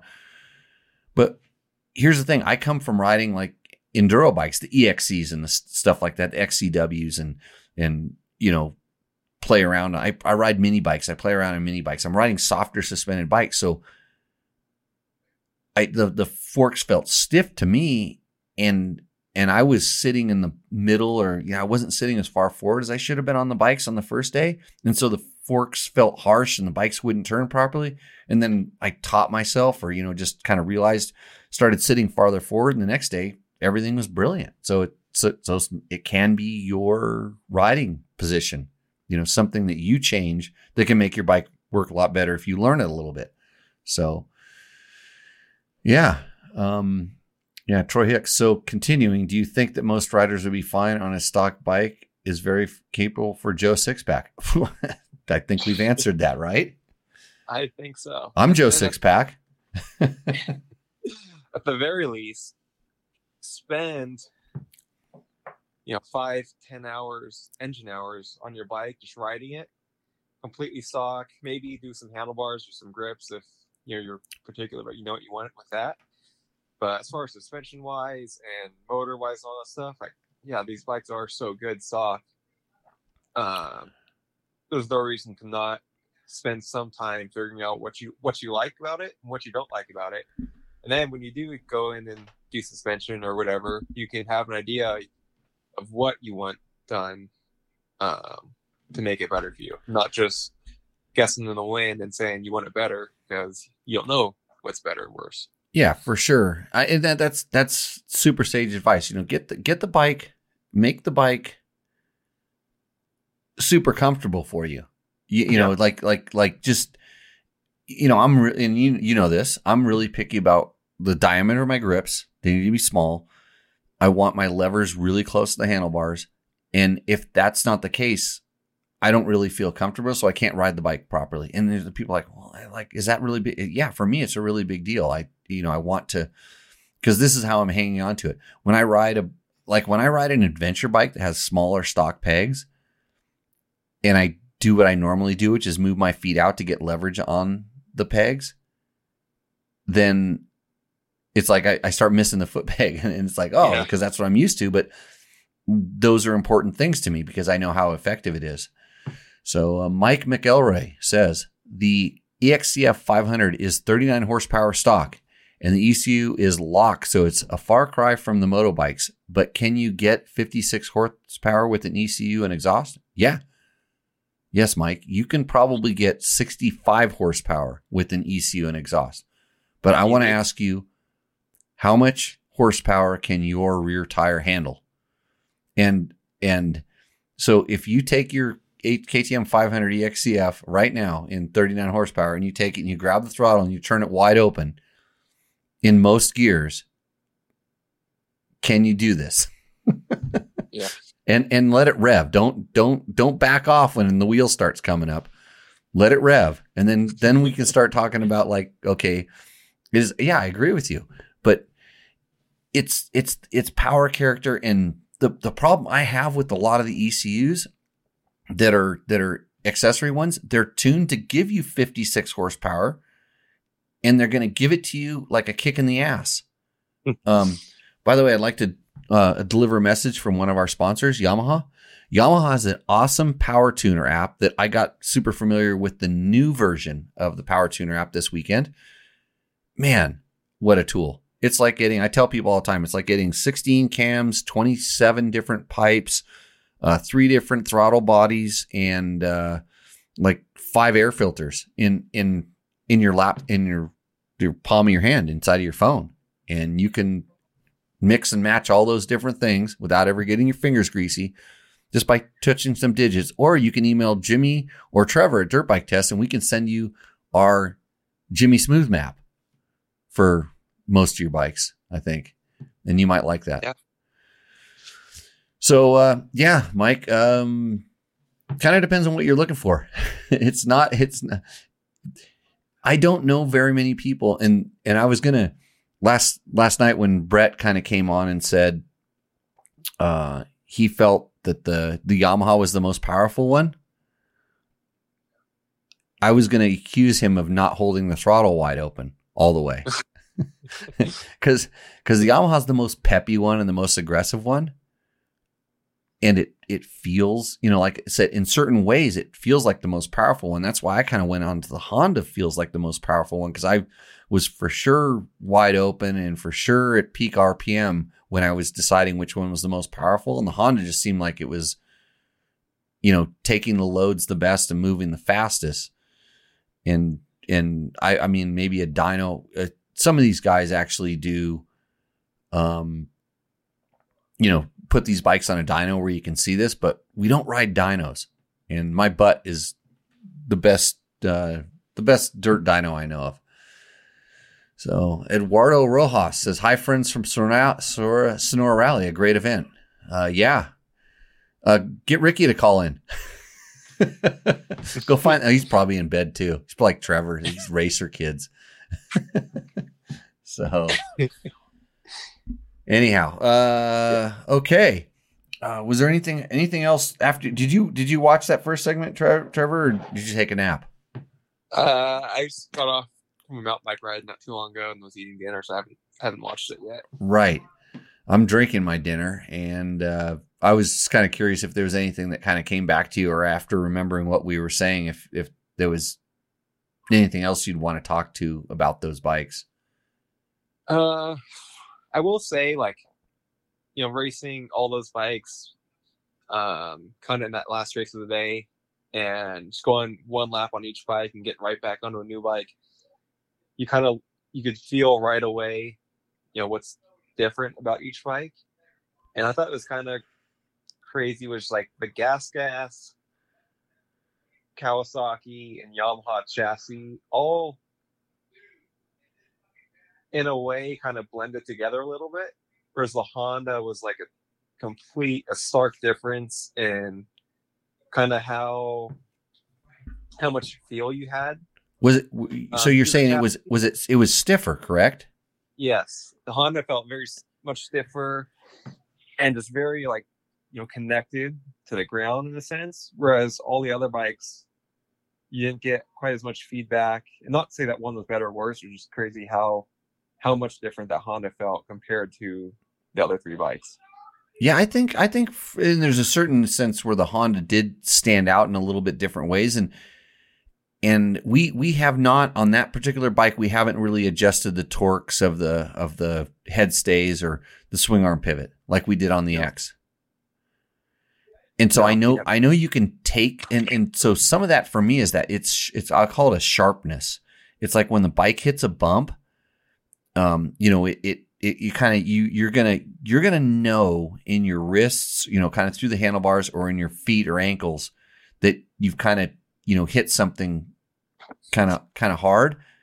But at the same time, like the way I like to say it is the Honda, when you're in a turn and it starts doing something, you think, I want to go here or there, and the Honda goes there. Yes. Where the other bikes, like, you have to work at it a little bit. And it's like almost a little bit, I would call it a more precise handling, which for some people is really good and other people is horrible. Yeah. And I like that, but we're at this balance between where I want a little bit more comfort, and knowing from testing stuff in the past that, adjusting some of the torques, and there's some engine mounts that you can do that are a little bit different. There's accessory ones where you can drill holes in them. We actually have stuff on our website that we, talk about some of these different things you can do. And I don't know that a lot of people would like just outright feel it. And I don't know that it necessarily makes the bike work better. And here's the thing, is these bikes have gotten so good. Somebody could say, hey, you need to do this to your bike, and it may change something, but does it actually work better? and it's really easy to make them work worse. Yeah. And I'm not saying all the manufacturers are just making perfect motorcycles. They make the motorcycle for the most amount of people, and we put a relatively diverse group of guys on it. And you guys are you are gonna take it and grab some younger guys that text and look into their phones all the time. Yep. And they say, and a lot, and they're gonna do a test, and then we're gonna have a 4-minute video of them going, what? Huh? Yeah. But they'll look really cool. They have nice flowing hair and stuff. I'm picking on Tyler right now, by the way. That sounds about accurate. He'll have really good gear, wearing like size 28 pants, all tight, like the top racers. Yeah. He has no idea who the hell I am. I think I would have beat him this weekend like 3 times. Oh. If only he was there. Yeah. You should listen to the show. We had him call in once. Time. Yeah. So, but anyways, we're gonna get some younger guys on these bikes, and then do a kind of an overall wrap up of everything, and as well, we will start modifying them. And we don't know whether we're gonna kind of give one to each different guy and say, hey, make this into your dream bike, sort of thing, or we're gonna kind of collectively say we want to fix this on this, or we want to address this, or can we make this thing better on this. But and I said at the end of that little segment in the first hour, I kind of talked about what I would do to all the bikes, no matter what. My handlebars, steering stabilizer, Scott's steering stabilizer, love those things. I would, and I was pretty happy with how the Dunlop tires worked at Glen Helen, and I'm kind of a critic of the Dunlops all the time, and it's not anything Dunlop's doing wrong. They make a really good tire for everybody else but me. Yeah. I do not turn at a Dunlop turn angle. And I've said this since a long time ago. I've always turned a little bit different angle. So, and I know that the Honda, I think I can fix with my tires. I really think that little bit of what the tires I like running, which generally are Kendas, actually always are Kendas. I can put some Kendas on there and that will give the little bit of comfort. And then I think that bike could just shine at that point. And I don't think that any of the bikes would hurt from me going to my usual tire setup as well. And then that comes down to comfort and what you're used to and how you work. And people, like I said, there's lots of things you can try. Tires are really easy and they make a huge, huge difference because it's the only thing connecting you to the ground. Yeah, no, it's like the Honda, the 450 RX that you kind of, myself and Brent and the people that rode it the first day or two, we hated it. And the one thing we changed is I put a MX-33 front tire instead of an AT81, and it completely transformed the bike. And it sounds kind of crazy and stupid, but that's going the direction. That's going the direction I wanted to go. That's going from that kind of a little more hard, stiff tire. You know, the AT81 has the flat prevention and lots of durability. Yep. To something that's a little less durable, a little more traction, a little softer. And I want to go one step more on that particular bike for sure. That would be of all the bikes, that's the first one I would say I want to do tires on. And yeah, I said Kenda because Kenda does help me out with my schools, and that's what I'm familiar with, and that's what I like. And especially for Western conditions, the Parker DTs front and rear are insane for me. But Michelin has some really good tires. Pirelli has some really good tires. They do that. I don't have a ton of experience with the Bridgestones, but my past experience is that those tend to be even a little bit more. So something as simple as that can just take a bike and really change it. And so I don't want to say that on Sunday the Honda was the least favorite, but yeah, it might have been. I don't know. Yeah, which the biggest thing is it changed from one day to the next, just on slightly different track conditions and terrain and stuff. Yeah. And being able to change a few minor things with the Yamaha and the Kawasaki and gas. Yeah. It'll be interesting to see what the kids come up with besides a bunch of uhs. Troy Hicks wants to know, would you talk about suspension testing and how Joe's 6-pack might accomplish that?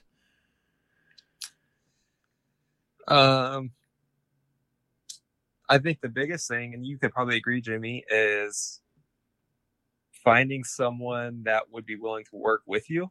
I think is really big.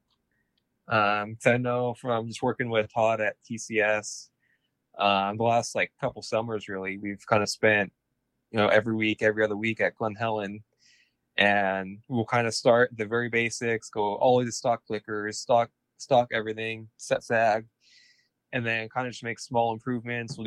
We'll go to fork springs or shock spring, and then before we do any valving, kind of see if that helps, if that's what's holding us back, or if it truly is the valving that's holding us back. And we kind of just make small steps from there instead of doing just one big step, and you kind of can get lost in what actually helped and what didn't help.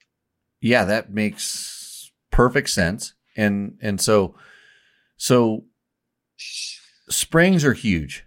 Making sure you're properly sprung is paramount. And we had a question earlier in the show when we were live. Somebody was asking, rear suspension spring rate and stuff is easy to figure out, but how do you do the front? And this is where, like you just said, if you have somebody to watch you, it's huge, because you may be a guy that rides over the back of the bike, or you may be like Brent, who's 6'7" or whatever. Yeah. And if he leans forward on the bike, it changes where where all the suspension's taking load. Big guys like a big pendulum. Some small guys don't move around much, and so in the old days when they kind of checked the balance of the bike when they changed the springs, a lot of times the guys that knew what they were doing, they would actually hold on the brake and then push on the foot peg. And the bike needed to be kind of balanced at that point. They wanted to kind of go up and down when the weight was being applied to the foot peg pretty evenly, at least for, setting the sag and knowing the settings. But I've always found that for every, I'm drawing a little bit of a blank here right now, but I think it was for every 2 rates you go up in the rear, you need to go up 1 in the front, I think is how, when you start, initially chasing it. So if you go up and, sometimes, you can kind of mix that around a little bit, but you should kind of go up evenly. But for sure, if you start having it, because a lot of guys ride over the back, and so they tend to, get a stiffer back spring. And so if you go up 2 rates, whatever two rates is in the back, you at least need to go up 1 in the front. And there's a lot of times the manuals have really good information on this, recommended for your weights and stuff. So they can kind of give you a spring rate recommendation. I know there's some companies that sell springs, Race Tech, for instance, that has a spring rate calculator on their website that can help you out. And they're pretty good. I mean, I've kind of just arbitrarily threw some stuff at them to see if it was, I came up with something and I wonder if that's that good. And I've typed it into some different things and they came up with what I had. So, so spring rate is huge. So you need to get that set right from the beginning. And then I would ride it and try to get your clickers as good as you can with the just stock clickers. And so if you feel better and you keep going and you almost max it out, and there's a point where they kind of stop working, but if you keep going a direction, at least that way you'll have some information to give your suspension guy, because not everybody can get a suspension guy to come out and watch them. Yeah. Yep. But when you talk about the guy watching you, he's looking for balance of the motorcycle. He's wanting to make sure that the wheels are moving the way they should and that the bike isn't getting thrown in awkward, pitching or rolling. But if you have the right springs, generally this kind of doesn't happen. But if you start chasing something like with clickers, whether it's adding compression or rebound or, however it is, when you finally say, okay, now I want to get this fixed. If you kind of keep track of what you're doing with your clickers, hey, I'm in like a lot of compression clicks on the front fork. Well, then we need stiffer compression valving on your front fork. Makes it a lot easier to start. And a lot of times when I would send suspension into my tuner, I always sent it in with the clicks the way they were. And he would go, hey, how come your rebound in the rear is like, 5 clicks in? Yeah. And I'm like, well, it has too many hours on it, and the oil started wearing out and I started clicking it in as the oil wore out. Or I would say, yeah, it was kind of kicking a little bit. I have a bike right now that he kind of threw a different setting in. And I'm talking about George at ESP, who's guys I've worked with for years and he knows me, but this one bike, I rode it and I ended up going in like 7 or 8 clicks on the rear I think it was the rebound, but I know it because I made the bike work. And so next time when it goes in for service, he'll notice that and he'll go, oh, I need to bump up the rebound. And he'll get that back into the middle. So I think if Joe Sixpack doesn't know how to test suspension, get your bike balanced, number one. And then if you can't feel it or you're not sure you feel it, try big changes. Go with 5 clicks of compression on the front and ride it. And then take 10 clicks back out and ride it and go, I like this or that. Or you can feel, make some changes that you can feel, because most guys don't feel 1 or 2 clicks. And a lot of times, the setting, the clickers don't exactly, a lot of times your front end problem is caused by a rear end setting, or vice versa. The front end's doing something. And that's what I noticed with the gas, because we added air to the gas fork. Yep. Didn't change anything else. All of a sudden the rear end started working better, because instead of the bike being kind of pitched down and the rear end being a little light, it lifted the rear end up and made the rear end work. And pretty to a point where I was like, yeah, this bike, all the bikes got so much better on Sunday. Like just those little, for me, I know for you, they all got sketchy because you're going too fast, but it was pretty cool. So anyways, any other questions out in the chat right now? So we're trying to help you out. No Trevor XT 230 questions. No? How long can you wheelie that bike for? I can wheelie a bicycle, but I can't wheelie a motorcycle, so not very long. Do you know why that is? Because I'm the opposite. I've never really tried to learn or practice wheeling a motorcycle much. Yep. I just get so frustrated right away. I just kind of gave up. And I was kind of like that on my bicycle at first, but I just kept practicing, and then finally I've kind of found that balance point. I just have yet to probably really put time in on the motorcycle. So you're saying that practice actually works? In some cases. You can't just just watch a 7-minute YouTube video and then be really good at doing whatever you just watched? If you watch a Jimmy Lewis off-road YouTube video, then you might be perfect. We make ours 5 minutes, so they're really not that valuable. Isn't that the ideal time? Hey, I'd like to say thanks to, again, all of our sponsors. Taco Moto. We are not doing the Rooster Endo segment because Matt's not here, so blame Matt. And I don't know if we're going to double or nothing for next time. The suspension can be a whole week long, and we'll never get all the answers. You're correct, Mark. We will not get it. We will not get all the answers. Bulletproof Designs. You know, on all of those bikes, they all could use some Bulletproof Designs protection. Like front disc guards? No. Just zip that, Trevor. How about radiator guards? How about rear disc protection? I like the rear disc guards. Yeah. And the swing arm guards. Oh, the ones that protect the chain guides, especially on the KTMs. Those are really nice. Yep. So Bulletproof Designs, of course, there is Scott Sports. I was wearing Scott goggles because I got roosted a lot. Had clear vision, which is awesome. So I ran with the amplified lenses. You may have heard of those before. I wore Climb gear. That's why I look so good in the photos. Did you put my photos on my Grindr account yet, Trevor? Not yet. Yeah. I'm saving those. So I'm still trying to get my OnlyFans set. I'm going to start a Tech Talk Taco Tuesday Twitter, by the way. I think I'm going to start that one up so that we can use that as a conduit also for another avenue to get some questions in. And the next thing that we next sponsor, Double Take mirrors. Trevor needs those for his XT225.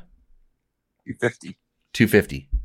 Yes, for when I'm racing, I pass people. Oh, tell everybody about what you're going to do with that bike. My ambition and my goal is I want to do two things. I want to ride the Big Bear dual sport ride, that 200-mile trail ride. Right. And see if a relatively stock XT250 can make it, or do I need a $20,000 dual sport like the guy earlier said? And then I also want to race like a national Hern Hound and see how far up I can finish. Right.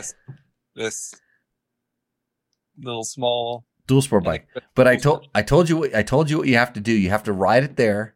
Yep. And then you have to put some soft bags on it, and you can go camping afterwards. There we go. Yeah. Or maybe you'll break the thing in half and you'll be camping out in the desert anyways. Who knows? I hope not. No, I don't think so. I think, you'd be surprised at how, when you get on a really slow bike, how fast you can go because you quit making mistakes because of the power and having, those kind of issues. And you have to be careful on it, so you ride careful. Yeah.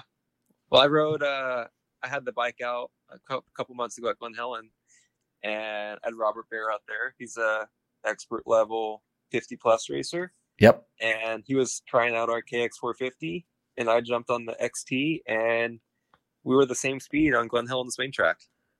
No way. Stock tires and all. Oh boy. Keeping the horn.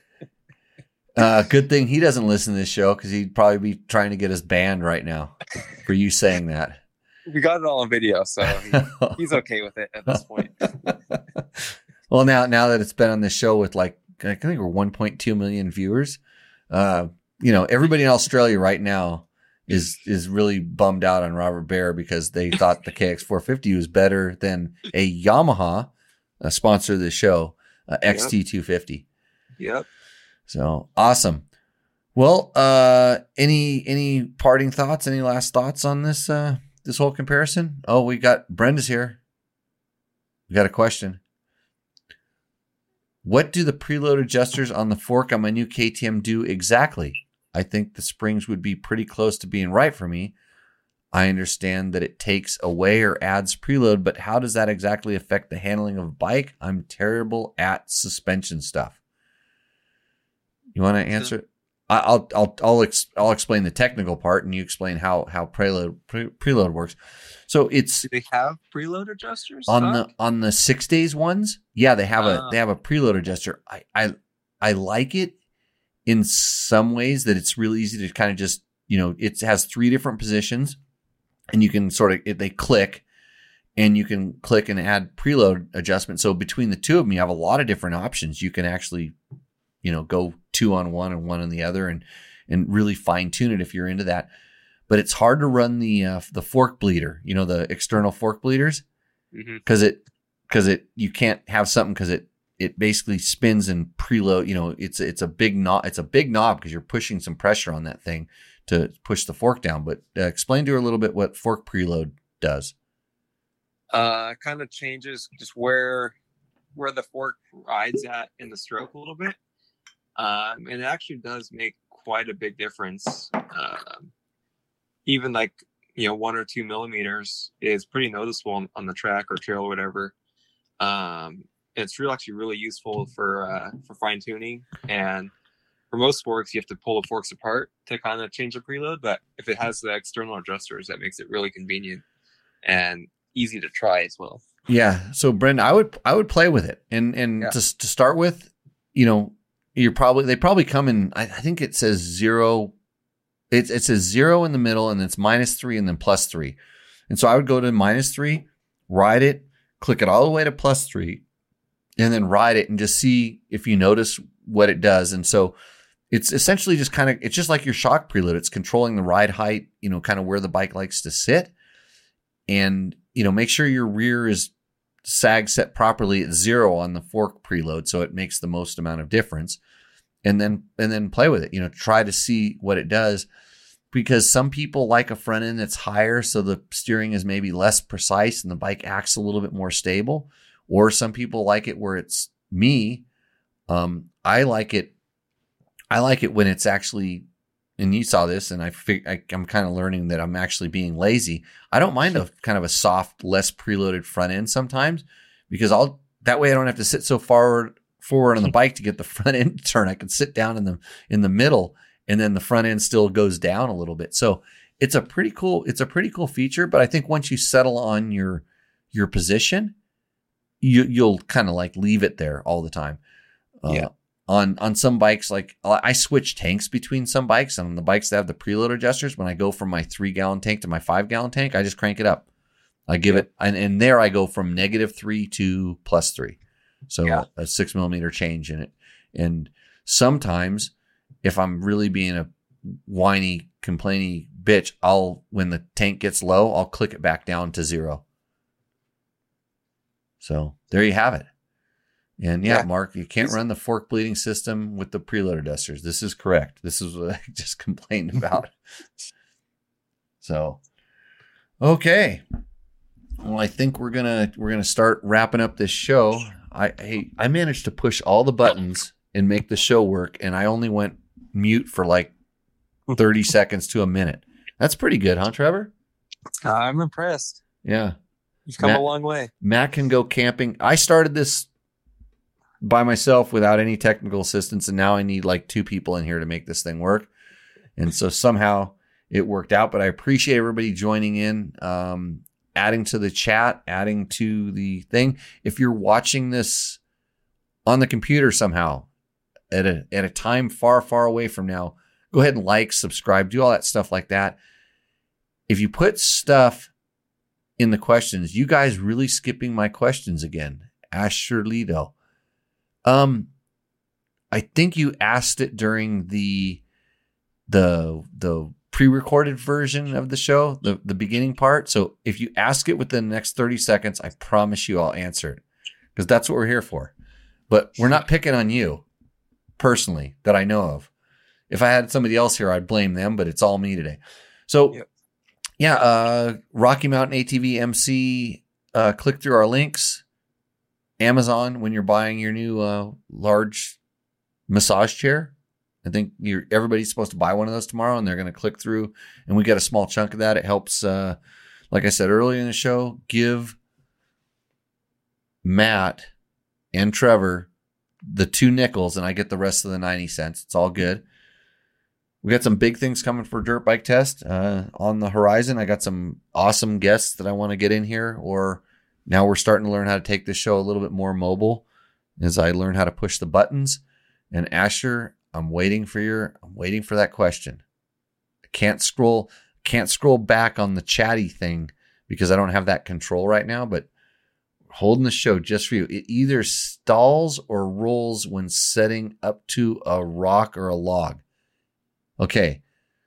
So that's kind of ambiguous. That's what I like to call, I'm not going to talk about that because it's politically incorrect.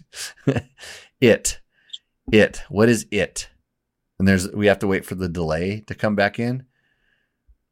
It either stalls or rolls when setting up to a log or a rock. I wish I had the sound from like one of those shows that goes ding ding ding ding ding ding ding ding ding ding ding ding. You know, when you're getting your time in the Jeopardy.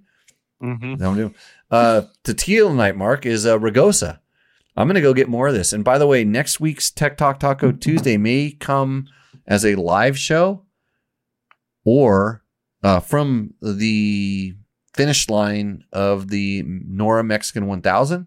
I might go live, or we may just skip it depending on how my connections are and stuff. But you might get an interesting live show in place of all of this excellent information. So we're waiting to see what it is. It either stalls or rolls. You know, you can put up in the chat what you think it is. And I'm going to go. Guess? What was that? I would say, let's take a guess at what you think it is. That's what I was going to say. And the clutch doesn't fully disengage that whatever it is. So I'm going to go KTM 500 EXC. I'm just guessing. And he put an ECU and a Recluse in it. I'm thinking. I don't know. Who knows what he put. The clutch doesn't fully disengage. That doesn't really seem like a KTM thing unless he smoked the clutch. And then no matter what clutch you smoke, and a lot of times the plates get warped. That's why clutches don't fully disengage, because the plates are no longer perfectly round and smooth. They look like waves. And still with Trace Generations is Mark. Oh, Brenda's guessing it's a Husaberg. That's really mean. Hold on, Brenda. Thank you very much. I almost forgot to mention it on the show. Hey, Trevor sent me a video of me ripping the Husaberg 650 at Glen Helen. I think that was the fastest bike you rode all day. Or the fastest you rode a bike all day. It could be. I was just trying to show off. Most excessive horsepower. Dude, did you see the rear tire in that thing? It chunked off 3 knobs in a row. Just tore them out. And not the center ones, the ones on the side. Well, it is a Swedish trench machine. Swedish trench says so right on the thing. Living up to its name. Let's see. Taco Tour says, I'll take clutch springs for 500, Alec. My name's Jimmy, by the way. But yeah, clutch springs for 500. Is that 500 cc's or is that $500? That's what we need to know there. This is when the show starts really good. Open the YouTube chat on your phone. Do you know how many devices I have running right here? Your chat system doesn't work. No, my chat system works fine. I'm seeing them pop up at the delay that my Restream chat pops them up. but I have no way to modulate it up and down. And the screen in front of me right here is controlling all of the audio levels and things like this. I should give you a tour of the show. I'll do that on my next Instagram post when I start the show. So why don't you go over to Instagram instead of YouTube and then watch us and then tweet us on how it works. And Mark says he'll take those clutch plates and service them on a service plate or a glass plate. No, just buy new ones. Go to Rocky Mountain ATV MC, click on the dirt bike test, go through dirt bike test, go there, get some new ones, put them in there, and don't worry about it and quit slipping your clutch. Come take a Jimmy Lewis off-road riding school. I can't wait to find out what it is anymore because this show is about, where's the video of you riding the Husaberg at Glen Helen? I'll put it on the dirt bike test Instagrams. I say, okay, Taco Tours here. I say, don't stop the show, Jimmy. Just start getting shit-faced drunk and we will tell you when to stop. No, I don't like this. I enjoy tasting my tequila and I don't want to go overboard. I got to get up early and work tomorrow. Some of us have to have real jobs around here. Yeah, like I have to pet my cat. Okay, that's what I really have to do. That's a big one. So it's way past Trevor's bedtime. I'm going to let him go. Hey, Trevor, thanks a lot. Hey, thanks for doing a good job getting those great guys to come and ride our bikes. And you stay safe out there. Don't ride. They're 450s and they're really fast. I don't want them to be sketchy. Get them modified for your needs. So. Okay, Trevor, we'll talk to you soon, and then I'm going to hang up on the rest of the show as quickly as you. All right. I'll see you guys next time. Okay. So that was Trevor Hunter. He's like 9/10 of dirt bike test right now. And since Asher can't get me the what it is, he's going to have to put this on the next show. If we're live, I'll answer it right away, or at least close to live right away, close to whatever it is. So everybody, thanks for joining in. Hey, David, one of these days, I'm going to beat you to Kauai, by the way.